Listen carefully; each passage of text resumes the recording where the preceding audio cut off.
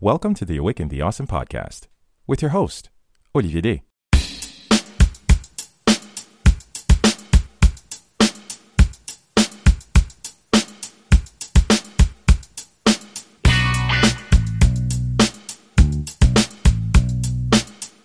This is Awaken the Awesome, a podcast where we acknowledge that we are all in this together.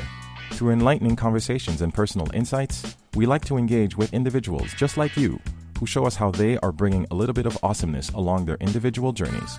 Our hope is to inspire you to always keep pushing and to stay awesome along the way. Do you truly know the price of success? I want you to take a second to ponder on that one. You don't have to give me an answer, but I do expect you to at the very least think about it as we welcome my next guest who, as you'll soon get to hear, has in more ways than one not only paid the price, but eventually, after some soul-searching and eventual clarity, decided to say enough and call it a day.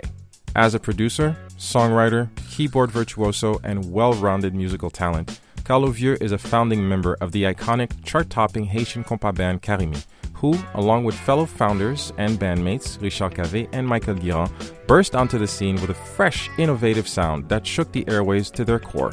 Whether you were a seasoned or passive compas listener back in the day, you had to admit it. There was a new player in town. With Carlo having penned and produced many of the group's generation-defining hits such as Moins Sous, Chagrin Criminel, and of course, Haïti Bang Bang, Karimi set itself on a 15-year journey that saw the group rise from young upstarts to an obvious force to be reckoned with.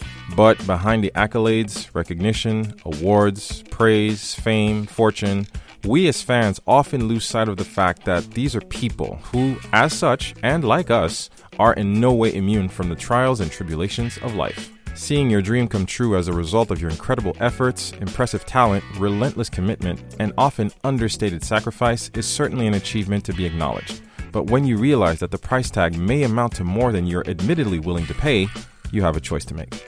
In this generously transparent account, Carlo, having long since moved on, pulls no punches as we get a first-hand account into his incredible journey, chronicling how his relentless work ethic, undeniable talent, and willingness to lay it all out on the line eventually led to some career-defining moments, but also some pretty heart-wrenching ones. Through his own words, we get to meet the man, the husband, the father, the entrepreneur, the stoic warrior, as he gives us his perspective on enjoying a hobby versus running a business, the traps of the industry, the toll of fame on friends and family, listening to your heart, and so much more. Another exciting conversation, which I do hope you'll enjoy. So let's get into this. Awaken the Awesome, episode 134 with Carlo Vieux. Here we go. So, right off the bat, as I always like to tell all my guests, it's both a privilege and a thrill. But for me specifically, Carlo, it's really important for me to hold space. And first of all, to thank you for your gracious time and availability for this call. It's a real big honor, not just from the perspective of a fan, but also from the fact that, as a father, as someone who really enjoys, looking at people's, journey of growth and success. And that's why I also want to have you on to the podcast, because it's really important for us, first of all, to, acknowledge the work that people put in. And as I like to tell all the listeners, it's important for people to recognize people just like you, whether you're a superstar or whatever, you need to understand that at the bottom line, there's a human being on the other end who sacrificed just as much as you did, just, who put in the work just as much as you did, and who basically had a dream and went for it and put in all that dedication, all that blood, sweat, and equity, who made the sacrifices. And that is not a short-changed thing. And you need to be acknowledged for that. So with everything, we're definitely going to talk about the interview that really generated and fueled this wonderful meeting. But first and foremost, I want to say thank you for all the work that you've put in. And of course, congratulations to all your success. I know you've moved on to other chapters and other great ventures, but for the time being, from this humble fan, Neg Saint Louis, Neg Haïti, for everything that you represented for my generation as compas fans all over the world. Thank you. And of course, welcome to the Awaken the Awesome podcast. It's a pleasure to have you, man. Oh my God, that was awesome. I guess I couldn't have make a better presentation. Thank you so much. I appreciate it. Franchement, ça touche ma pile. It's been a while, honestly, que si fait interview comme ça. Pas bien que I've been really out in the business for the last 4 years.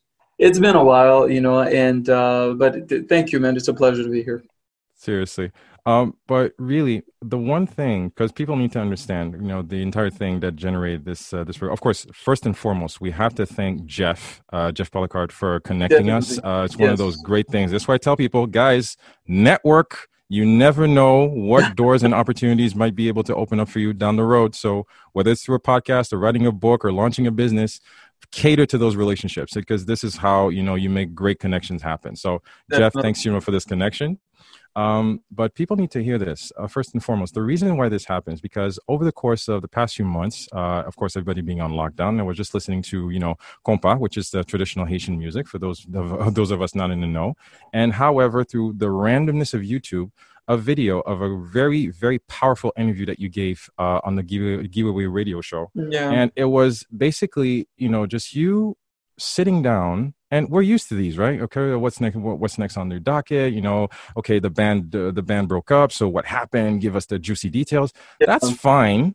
But for me, I don't know why. It's one of those random things that makes you pause. And I hear a guy not just talking about how much they've achieved, but also a guy coming at it from perspective of a businessman, coming at it from the perspective of a father, of a husband, someone who's had to sacrifice, put in the work, put in the grind, chase your dream, achieve your dream, walk away from your dream, break friendships, so many layers. And Yeah. it was such a powerful interview. And again, it was something that really touched me, because a lot of times people keep talking about, oh, success must be so great, success. And that's how I want to open it, Kalu. In your experience, success has a cost, doesn't it? Definitely, definitely, and I mean it's everything you do. See, will definitely have a cost, and it's how much are you willing to pay, how much are you willing to take in, at the end of the day when you achieve that success. Because once you achieve it, you have to maintain it, and maintaining it also carries a big price tag. And I realized that when my kids were born, et me réalisé que the big price tag would be for me not be around, during the most important times, the most important moments, share great moments with them. And to tell the truth, before you have kids, you will never know, like I would never talk the way I'm talking now, but the minute the kids, were born, I became a different person. So I saw things through different lenses, and I started interpreting life, differently. And I started seeing, my career differently, just for the simple fact that, the great moments that I would spend with them, I would have, I would be traveling all the time. And it really hit me when my daughter was born on December 25th. Mm-hmm. Wow. Yeah, and so she's a Christmas baby. And at that time, I was on stage about to perform in Miami. And it wasn't planned at all, but normalement she was supposed to be born on 27th, 28th, Mm-hmm. I believe. So I was like, you know what, let me just play this quick gig, and then by the 26th, I catch the first flight, go back to New Jersey, and then be with my wife at the hospital and wait, for my daughter. But you know what, she had her own plans. God had her, his own plans, and Mm-hmm. she came out on December 25th, and that Oh boy. really knocked me. It was a sense of reality where I was like, okay, so every December, on the 25th, I'm not going to be around, for her birthday. Because that's the So thing, right? that's Because you're one of the hottest bands ever. So you're always playing a Christmas exactly. gig. You're always playing a New Year's Eve gig somewhere. Exactly. So, bagay sa yo te komanse a pale nan tet mwen. Other things was the fact that, my son, for example, Monsieur, comme si, he's like he's a soccer player, and I always want to watch his game. He actually got selected to play for the MLS team here, Inter Miami, last Nice. year. Yeah, so he got scouted by Inter Miami. So this is his second year playing, MLS soccer. So he's on his way, hopefully, to become pro. And I started, I put him in soccer since he was 3, because me même son passionné de football. Mm-hmm. And of course, we met petit in football. You never know whether or not they're going to stay. But Obviously. the day since the day I put him in soccer at 3, he always kept the ball with him. Mm-hmm. He never let go of the ball, and so he's passionate also. And me as a passionate dad also, it meant a lot for me to be in his trainings. It meant a lot for me to be in his games, to watch him play, to watch him become the player that he is right now, where now he's actually playing for a professional academy league.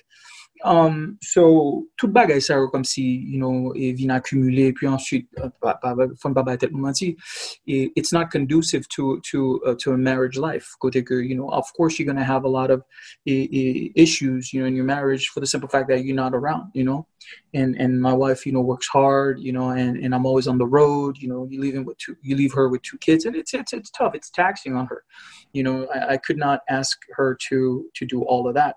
So again, I think all of this, piled up together, and I just decided that, I started flirting with the idea of leaving, although I didn't want to leave because I had the commitment with the guys. I didn't want to be the one to break up the band just because, my selfish reasons, supposedly.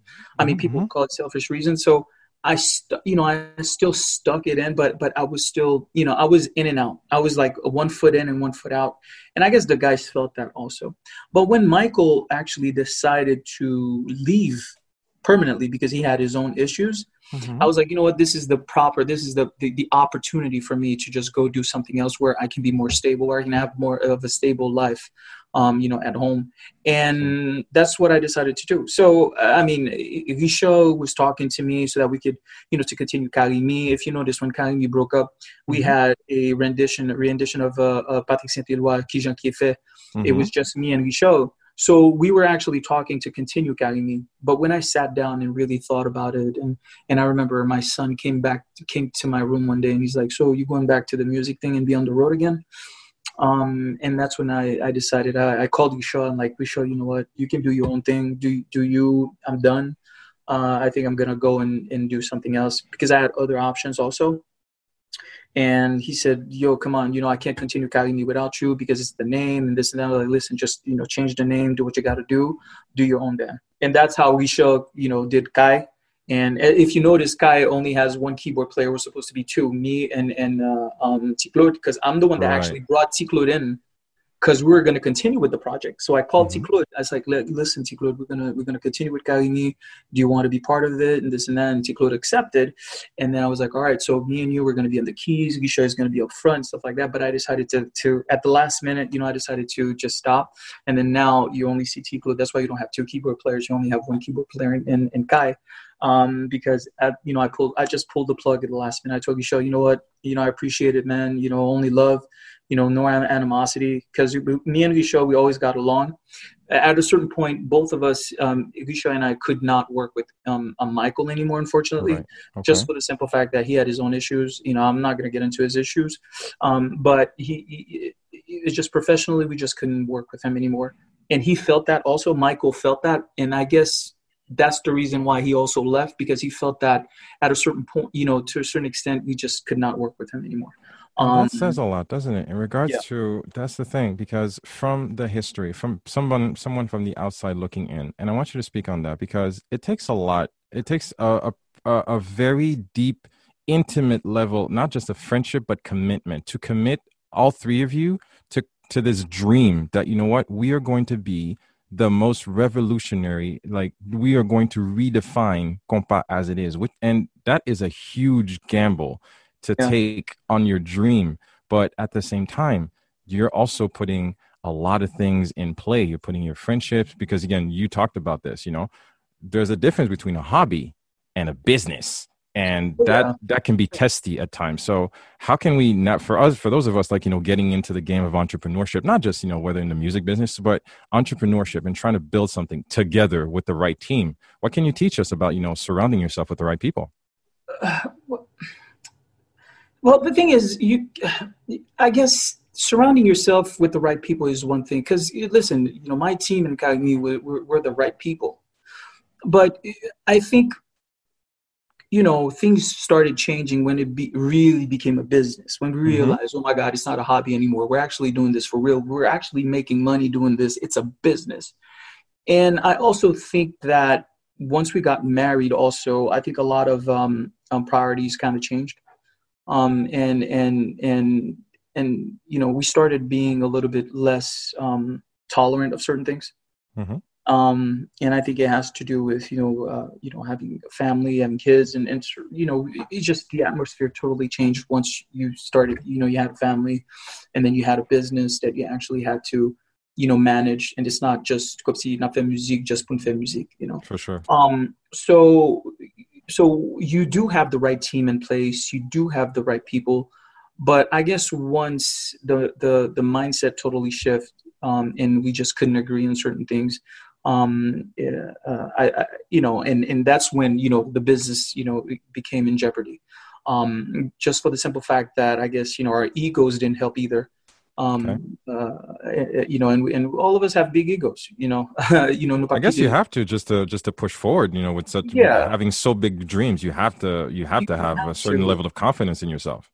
Yeah, but I think not putting a check on the ego also can actually make things really get worse. So I think you have to have a good balance in your ego also, Mm. because you pas quitter pour l'autre, and I think that was one of the biggest issues, especially on Michael's end. I think he really had to be a little bit more emotionally intelligent, and I think that's very important in everything in life. Your emotional intelligence, and I think we lacked emotional intelligence. Because not tout business comme si qui parle and stuff like that. But I think if you have that emotional intelligence and then you sit back and then you realize that you have a business that's actually making money, and there are certain ways that parce que at the end of the day, I'm an owner of a business, right? Mhm. And we could have put measures in place where even if I'm not here, we actually have someone that can actually perform the job that I was performing, right? Mhm. But as an owner, I give my backup the way I'm supposed to give it, and that goes for the other members, as owners, right? We don't have to be at the forefront all the time. If there are issues, things change in life, dynamics change. We could have easily taken certain measures to continue with the business, because at the end of the day, the name Karimi is big and it was huge. So I think losing that name, right, for because of egos and because of lack of emotional intelligence, I think to me it was the worst thing that could have happened, Okay. because we could have easily managed the business, even though it's not only the three of us in the forefront. But at the end of the day, when you look at bands, for example, like Topicana, it's not the ones that were there 30 years ago that are still there, right? For sure. So there's a way that we could have set up the business where we can still benefit from the business, but without having to be every single day actively managing the ins and outs of the business. When you look at There Bill you Gates, go. for example, for Microsoft, he's not there. He has other people managing it, but everybody knows it's Bill Gates' company, right? So I think again, a lack of emotional intelligence, our egos made it happen. And me again, I saw the cracks, and I think because of the cracks that I saw in the business as a whole, and the fact that I was like, what, if I have to lose something, I'm going to lose my business. I'm not going to lose my family. And I think that's what pushed me to actually leave the business and concentrate more on the family, and be in an environment or where it can be stable for me, and Yeah. and and that's what I chose. I really applaud you for that, because when I heard you say that, and it's not even remotely comparable, but I remember at some point in a past life, I had a job. Basically, I was on the road a lot, and I was just like putting in, massive hours, the entire corporate shtick, and you Hmm. come to a point where you realize that, yeah, bank account is nice, but your marriage is suffering. You're not seeing your kids, Exactly. and eventually they're Exactly. old enough. Kids are not dumb. Kids are old enough to notice, and when they tell Exactly. you something like you're still working, you take that into account and you dial that in.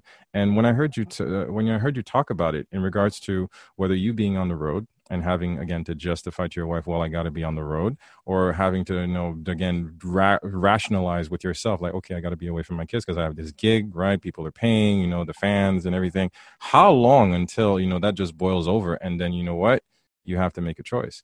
And I Exactly. can't even compare that to you having put in so much work, so much sweat equity.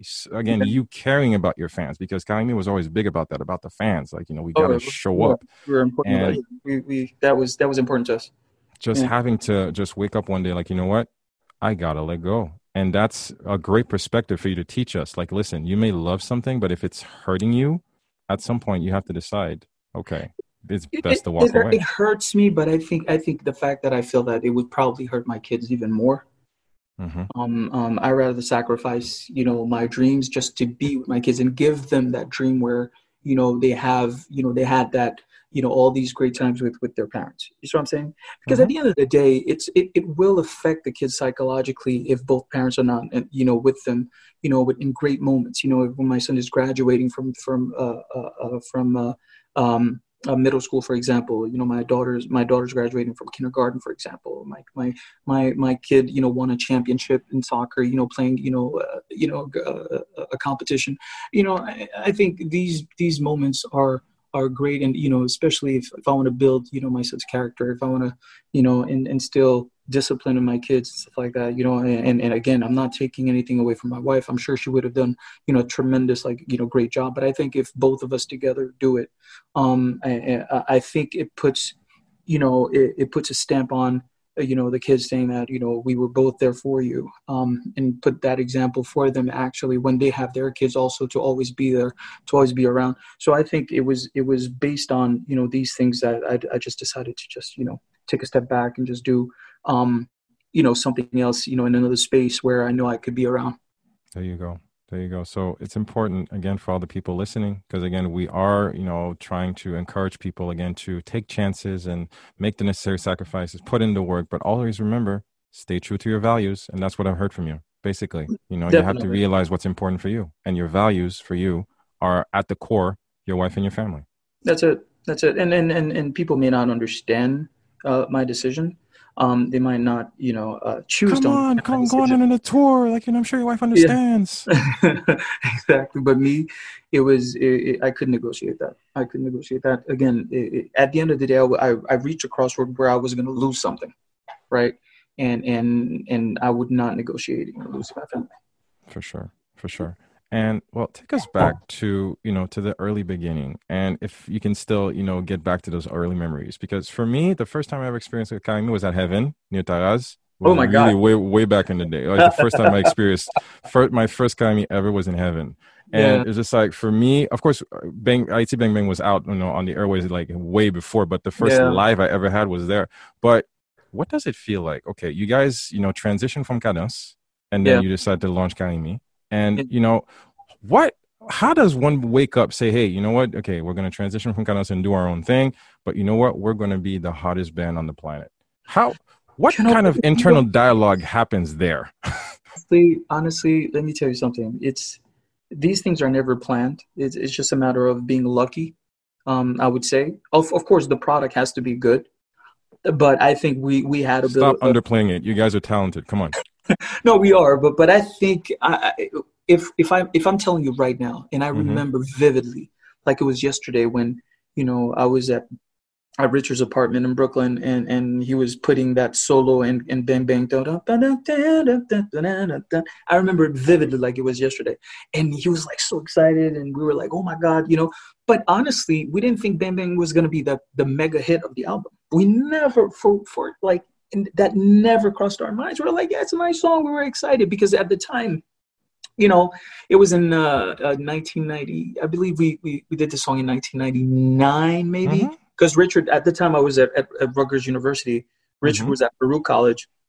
And on weekends, Richard would come to my dorm room, and I had a nice little setup. I was using Logic Silver at the time. So Richard would come on Fridays, to my dorm room. Spend the weekend in the dorm, and then we would record the album. That's how we recorded Bang Bang, the album Bang Bang. I remember Chagrin Criminel. I wrote it while my roommate was sleeping, next, I would... The grind. The bed was, next to me, and then I had to put my headphones in, and I was recording Chagrin Criminel. I was putting the chords together for Chagrin Criminel. I remember it like it was yesterday. So I was, in a dorm room, a sophomore in college, when I was recording this album. And Richard, came every weekend, like I said, to record the album. But we, again, we were just putting just a couple of music together, on an album, and we're like, let's just put it out. But we had no idea that this thing was gonna hit, was gonna be so popular. We had no idea, honestly. How does it feel to see the airways, the DJs, the fans, people just blasting it on the radio, man? How does it feel to hear your song, man? It honestly is something that you can't even explain. I remember one of the biggest concerts that I had was in Bercy. One of the biggest stages that we played in was Bercy, because it's stages when you play in France, right? Kaimi did Zénith, we did Bercy. Our next level was going to be the French Stadium, right? Because that's how you do it. It's Zénith, Bercy, and then hopefully the Stade de France. So we reached the Bercy level, and then we broke up. I'm sure we would have reached Stade de France level. That was where we were going at, and that was one of the biggest stages that I played on, and it was just I can't explain it. It's ineffable, like thousands of people just screaming your song. That you wrote in your dorm room, and then you see people going crazy over it. I remember the first time we went to Martinique. Literally, people came to our hotel, literally crying when they saw us, like literally shedding tears.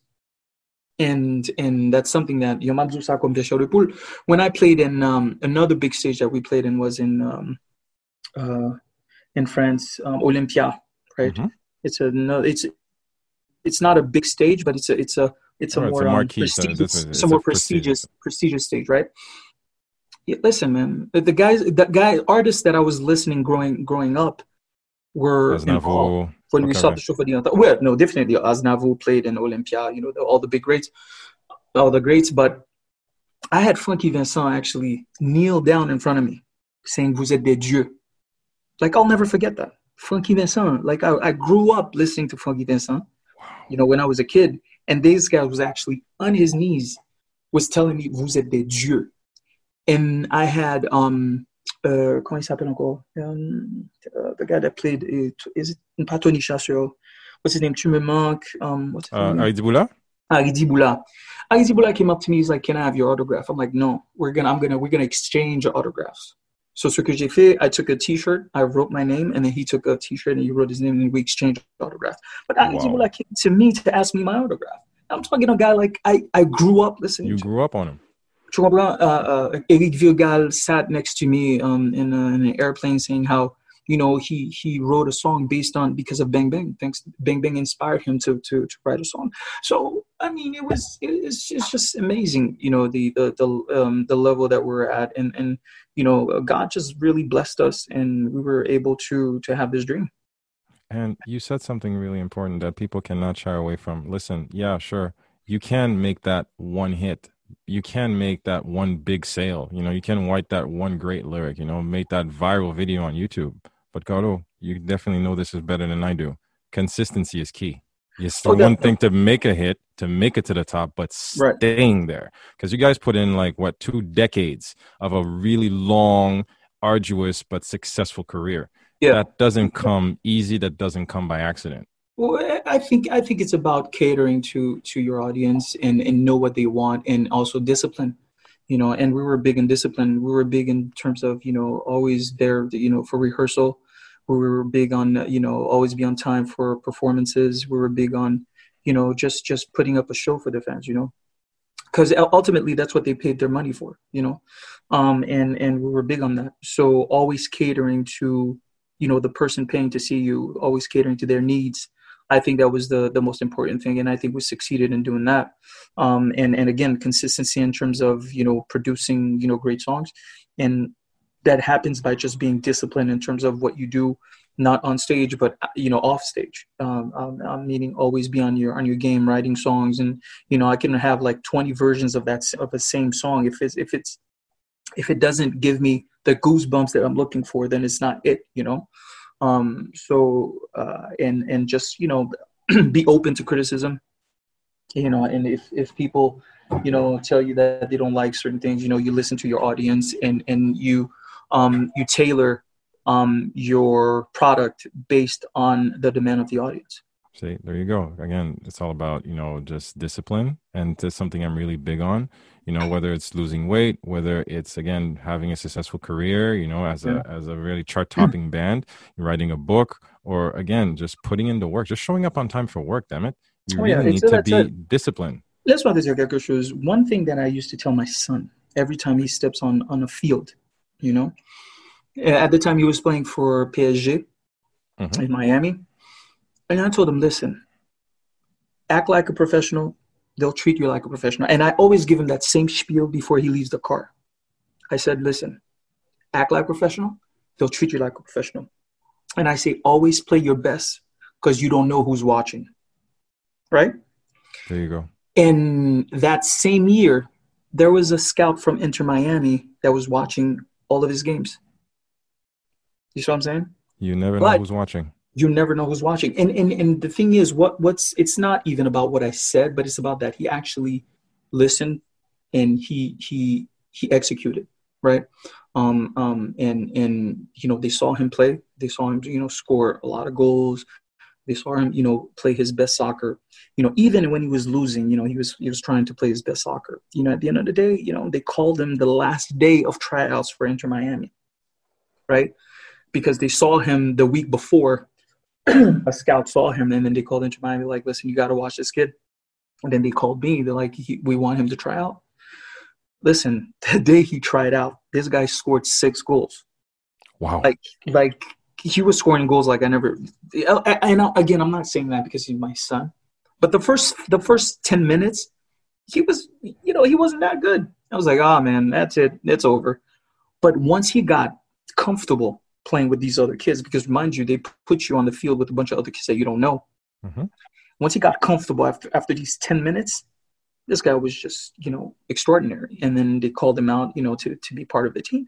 And again, it speaks volumes in terms of, his discipline, in terms of, him listening to, the old folks, because you always have to listen to, Munkipi Paso and who knows better, who had the experience or what have you. Mm-hmm. And again, it's about discipline. And I always told him, you don't know who's watching, so always be at your best.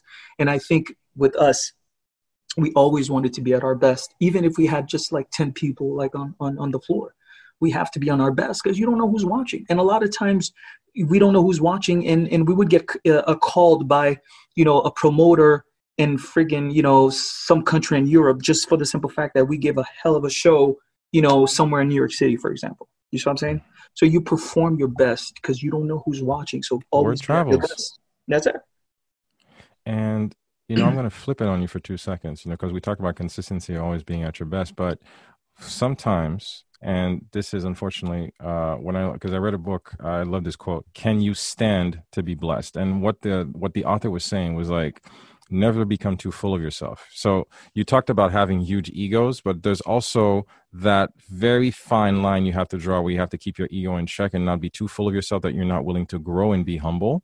And I was wondering if you could help us navigate through that for those of us who are overachievers and where he's like, okay, I'm the shiznit, it's like, hey, I'm Kylie Me. It's like, I'm on top of the world.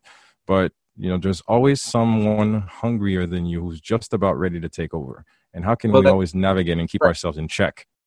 Well, and I think that's the whole point of competition, right? Is to always put you in check, always keep you on your toes. And I think the fact that we had other bands, like T-Vice, like Criolla, like Harmonique, like all these other bands kept us on our toes because they saw us as Kagini. We have to not dethrone them, but we have to, be as good as these guys, right? And they were actually doing it, and these bands are just very, very talented musicians, coming out with great songs. So that kept us on our toes where we were like, listen, we can't just, just sit in our rows and be like, we have it made, we're Kagini, we're not gonna work anymore.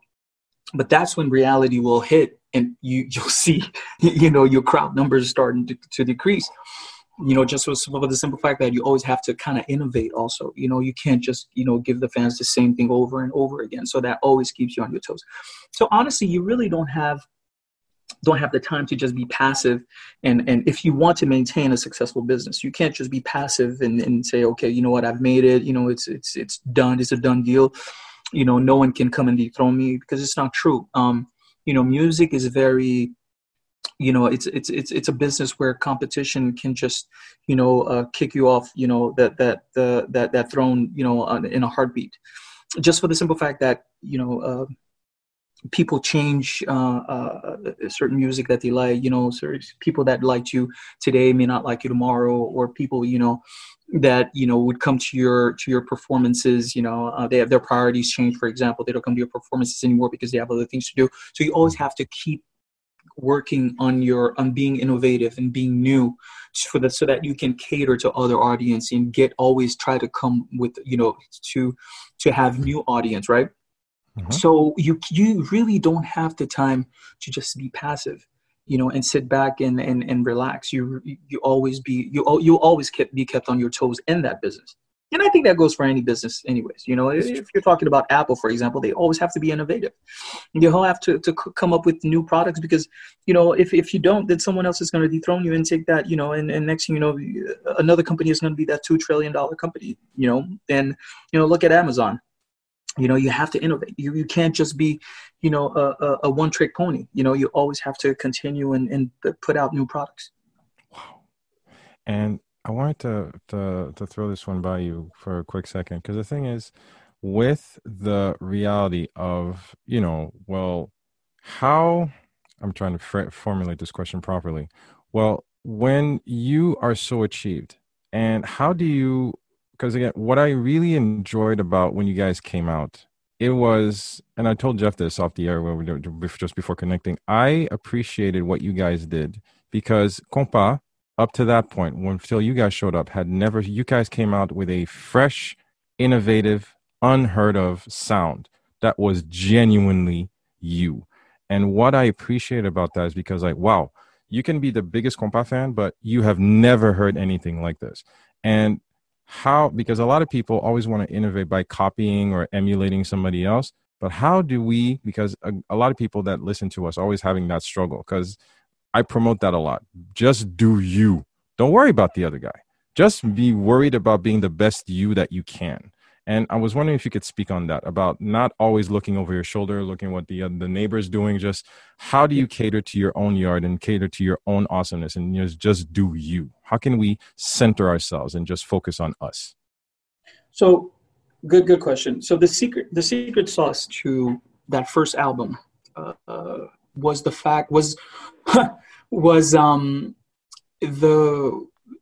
thing behind it was the fact that I had left Haiti for, I would say, like a good 2-3 years before that prior, right? Mm-hmm. And honestly, during my my college years and stuff like that, I was totally disconnected to the Haitian culture, totally disconnected. So I was just consuming other music, right? I didn't listen to Compas at all. And I would say it was kind of the same experience for Richard, for example. And I think that gave us a new approach to composing Compas, right? Just for the simple fact that, it's not like, we were not listening to music, different music when we were in Haiti, but we were exclusively listening, for example, Antillaises, different Compas. At the time it was really Antillaises that we were listening to. A lot. But a lot. But being in the stage where, I was, in a dorm room for months and months and months and just consuming, rock, consuming hip hop, consuming, you name it, all types of music. And the minute I sit down now to write music, I had the influences of all, the genres that I was listening to. And I think that was the secret sauce of Bang Bang, that album, because it was not a traditional, like, regular approach of Compas.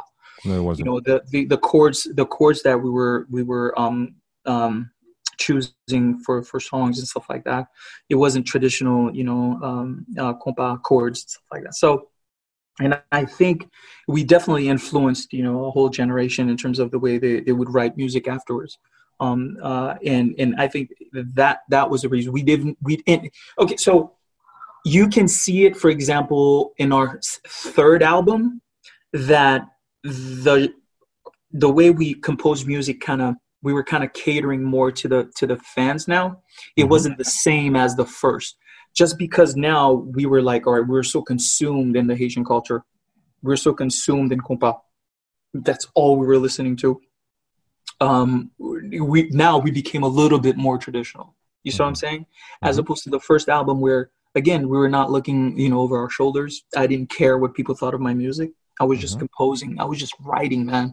Like, I didn't care if people didn't, thought that, Shaggy Camino was horrible.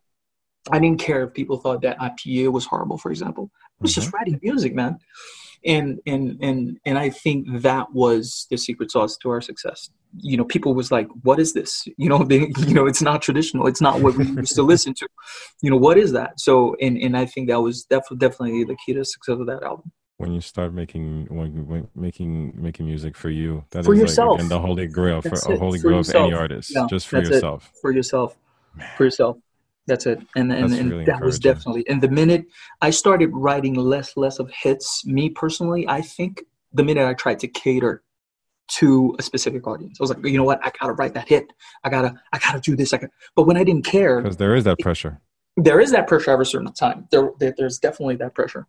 Um, and if it's not, if it wasn't, that specific formula, I was like, oh no, it's not that formula. I got to write it the way, these guys, because there's competition now. We have to. And I think now we were lost, in the sea of, the same traditional genres. You see what I'm saying? Hmm. And I think that took away from, a originality, if you want to say so. But I mean, it didn't take away from the success of the other albums. But honestly, I think that took a little bit. It chipped a little bit, of our, original, like Kagini, the Bang Bang, or the Muesu album, the Por Favor, because that second Dude, album you're sending me was back still, now.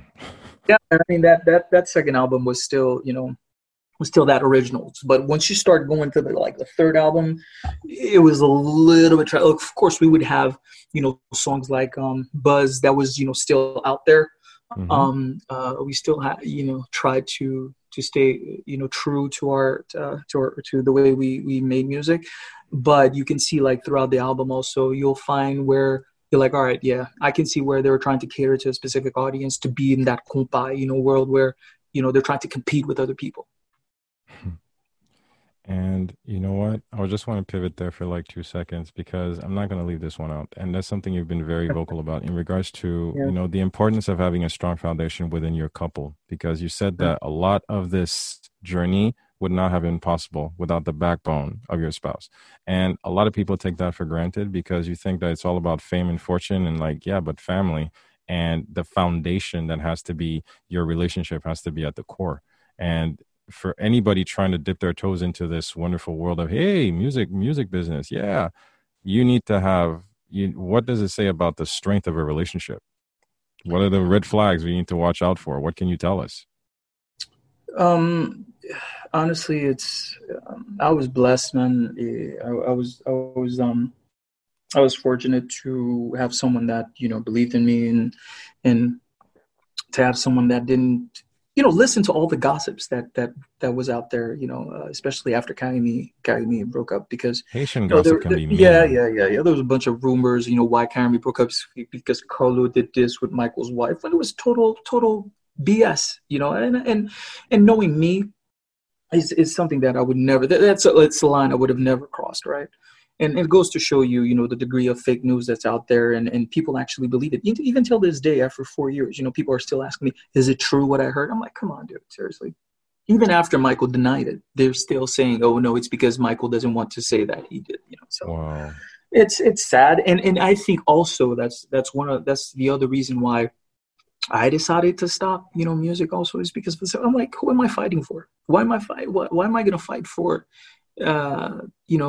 people who are, in a second, after everything you did, for the flag, everything you did for your culture, in a heartbeat, they can just throw you and be like, to be devoured, just to put your name out there, and try to, sal no and stuff like that, so that to me left a really a bitter taste in my mouth. But what to go back to your question is, I was lucky enough to have a wife that did not believe none of that stuff. She knows me, she knows who I am, she knows my character. She knows what I would do and what I would not do, right? And she knows that certain lines I would not cross. And I think that was important. And even her, the minute I decided to stop, she was like, "Listen, do what you got to do. If that's your decision, because she didn't pressure me. She was like, if that's your decision, that's really what you want to do, I'll support you. To do, to take that decision, and that's what I did. And at the So it's end of the very day, powerful communication there. You guys have a very strong unit. oh yeah, and because she suffered a lot from me not being around. You know, after 15, 16 years, I I actually, in 2006 was the first time I actually spent a holiday, with my family, right? Because my family is, my wife's family is big on spending holidays together. Mm-hmm. So we would go to our beach house in Haiti.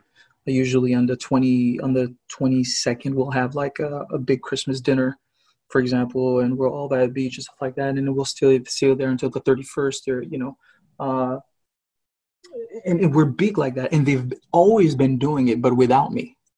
Because you're on the road, So, you got a because I'm on the gig. road, and my wife was always kind of sad because, all of her siblings, have their spouses with them and stuff like that, the other friends, but I'm the one that's on the road.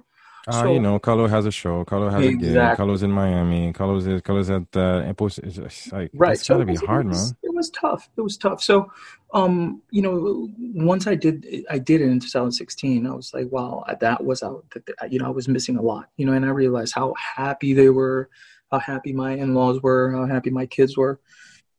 I wouldn't trade that for the world, man. I wouldn't trade that at all. So, I mean, the minute I stopped, I didn't look back. And again, my wife was really a great support system for me to actually make that transition from my music life to my professional life now, where I'm actually, in a total different field from music. So I was able to make that transition, and I'm happy. That's good. And because again, that you had to put in, elite efforts to reach elite status. And just like this thing happens, like we're just going to take athletes, professional athletes as an example. Once your career ends, because a lot of people are never ready for that transition. Right. There's always that mistake. Well, not mistake. It's a choice. I believe it's a choice. Some people go all in and have no backup plan. But Right. from your different interactions, and again, the different comments that you made, you had, as you like to say, options. And what does that say to people? It's important to have a plan B, because a lot of people say like, oh, no plan B. I'm going all in, and plan A and everything is just going to work. But sometimes in that situation, when you have to walk away, you're a perfect example. Like, okay, I was running a chart topping band, but you know what? Walked away from it. But hey, I got options. What does that say to people? How can we coach them? Make the right decisions, or be ready. You never know. You never know. And there's something that I tell my son all the time, right? He's a passionate for soccer, but I tell, listen, you always have to have another card in your pocket. You're one injury away from never playing soccer, right? And I told him that. And me personally, I was like, I always have to have a card, another ace in my pocket, because the reality of music, it's great. I love it. And I wouldn't take anything 1 minute away from the experience that I had. But the reality is, music is a young man's game, and at a certain point in time, we're getting old, right? Yes, you can always perform, but I didn't see myself at 60 performing, every night. Right. And remember, we are not, our business is not structured where we can actually just make money and live off of royalties, for example, right? No, you can't. And I think also the way the business is right now with the internet, it's la double tranchant, where it's good and it's bad. Where an album comes out, I can literally listen to the album on YouTube for free the next day, right? So to me, in terms of business model, for us, we're not structured. It's not something that I would want to stay in, right? Just for the simple fact that the business model is not ripe to just live off your royalties. If, for example, we had an audience where we had millions and millions of audience listening to our music, online, and we were making money off streams and what have you, then it would probably be a different ballgame, right? For example, you have Justin Bieber, for example, making like $50,000 a day, for example, just through streams, right? That's perfect, but we don't have that audience base, right? We don't have that. And our thing is, to make money, you have to be on the road and perform every weekend. So basically, the revenue mostly comes from touring. From touring, that's it. The revenue comes from touring, and I don't see myself at 60, 65 touring. Right. And I always had that in the back of my mind. And I told myself, I always, want to have another ace in my, in my pocket, where, if one day, I not necessarily have to leave the band, but if I want someone else to replace me, but I still keep my stake, my ownership in the business, but I want to do something else where I want to be a little bit more stable, then I would be able to do it, obviously. Sure, it can offset the process. You don't have to always be at the keyboard all the time. Exactly. And that was the plan, but I guess, other people didn't like that idea. They always wanted me to be there because it was Kali, me, if you're not there, that means, so in me, I believe a lot in education, and that was always one of my ace, right? When I was in Karimi, when we first started, when I graduated in college in 2001, and we started performing, I believe it was like late 2001, early 2002. I pursued a master's in public policy, right? For 2 years, I was traveling, I was on the road, but I made sure I told my manager that, listen, I don't care what you do. By Monday morning, the latest 6, 7 a.m., I want to be in New York, because I have my graduate school classes, at 4 or 5 p.m. in the evening, every day. So I don't care what you do, make sure the bookings do not interfere with my Exactly. classes.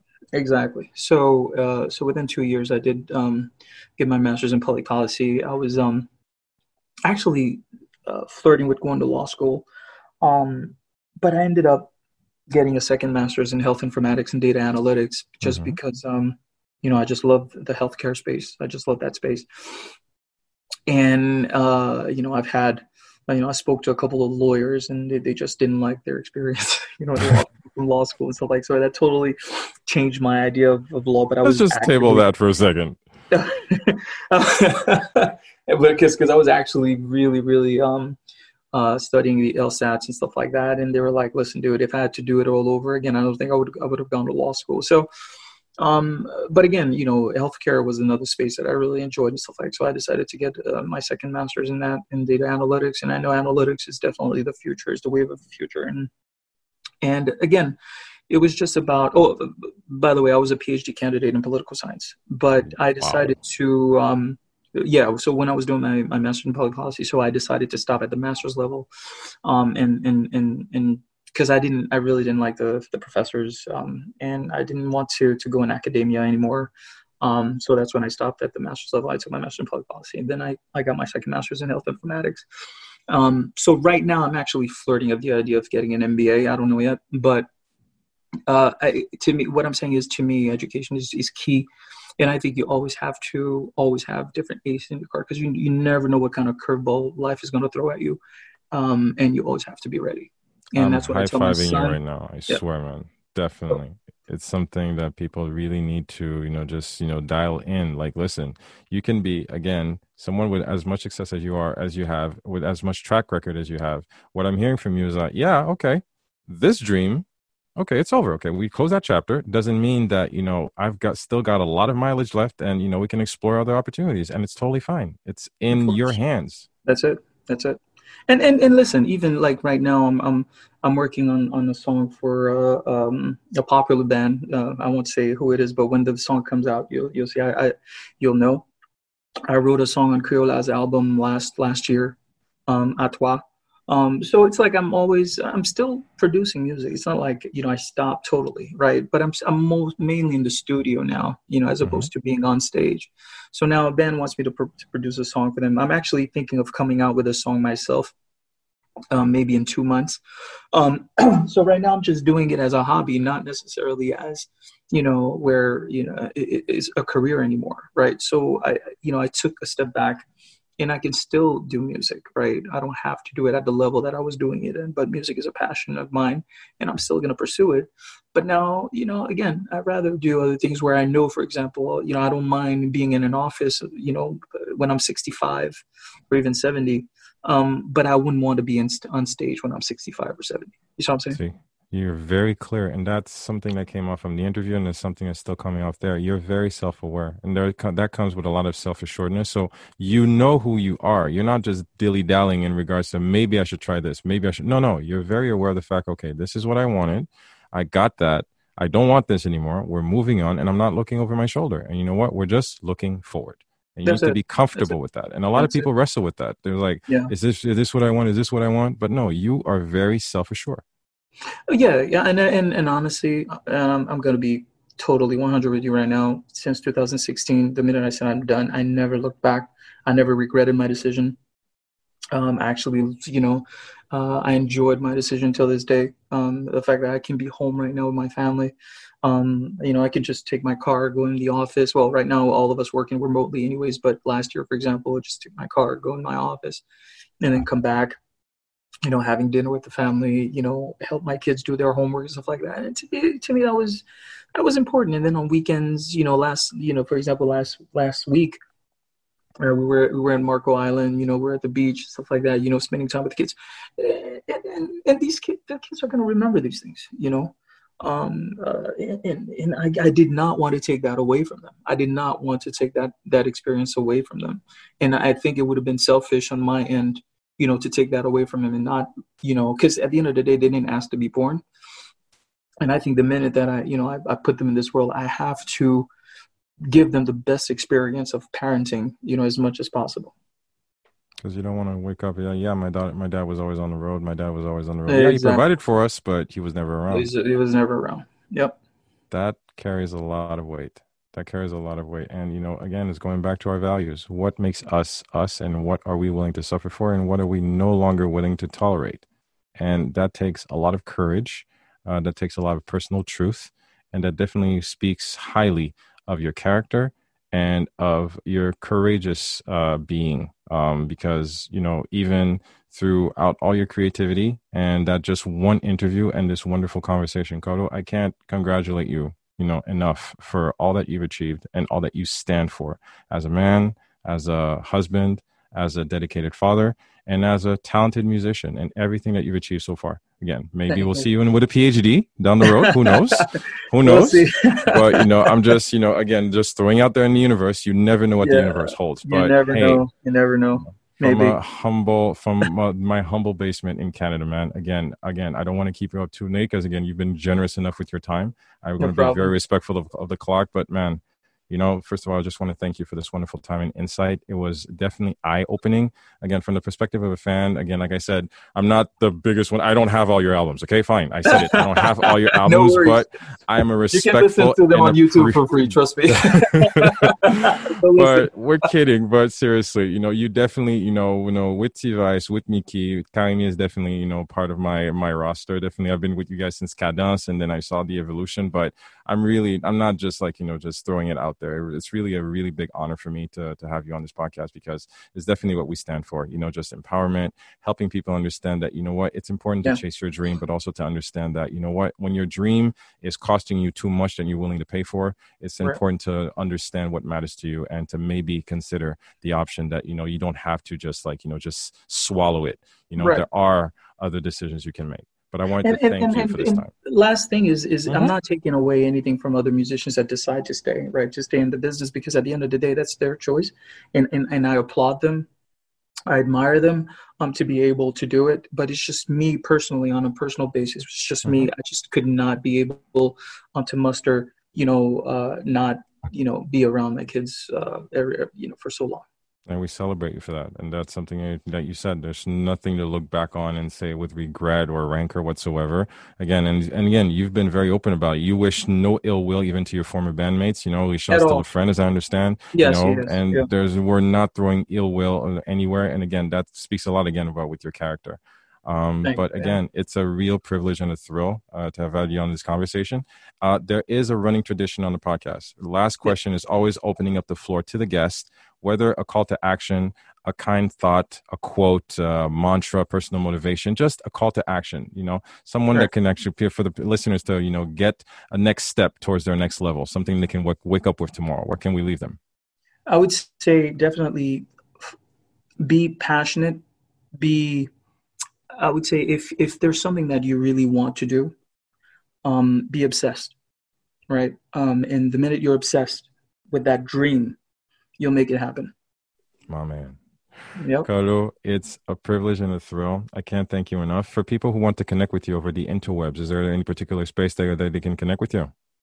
Well, I mean, on my LinkedIn, Mm-hmm. Carl Vieux, my Mm-hmm. LinkedIn, they can definitely, and again, it's Carl with a K. I know I Mm-hmm. wrote Carlo with a C for the longest, but my real name is Carl with a K. Mm-hmm. So if they could just go on Carl Vieux on LinkedIn, they can definitely connect with me.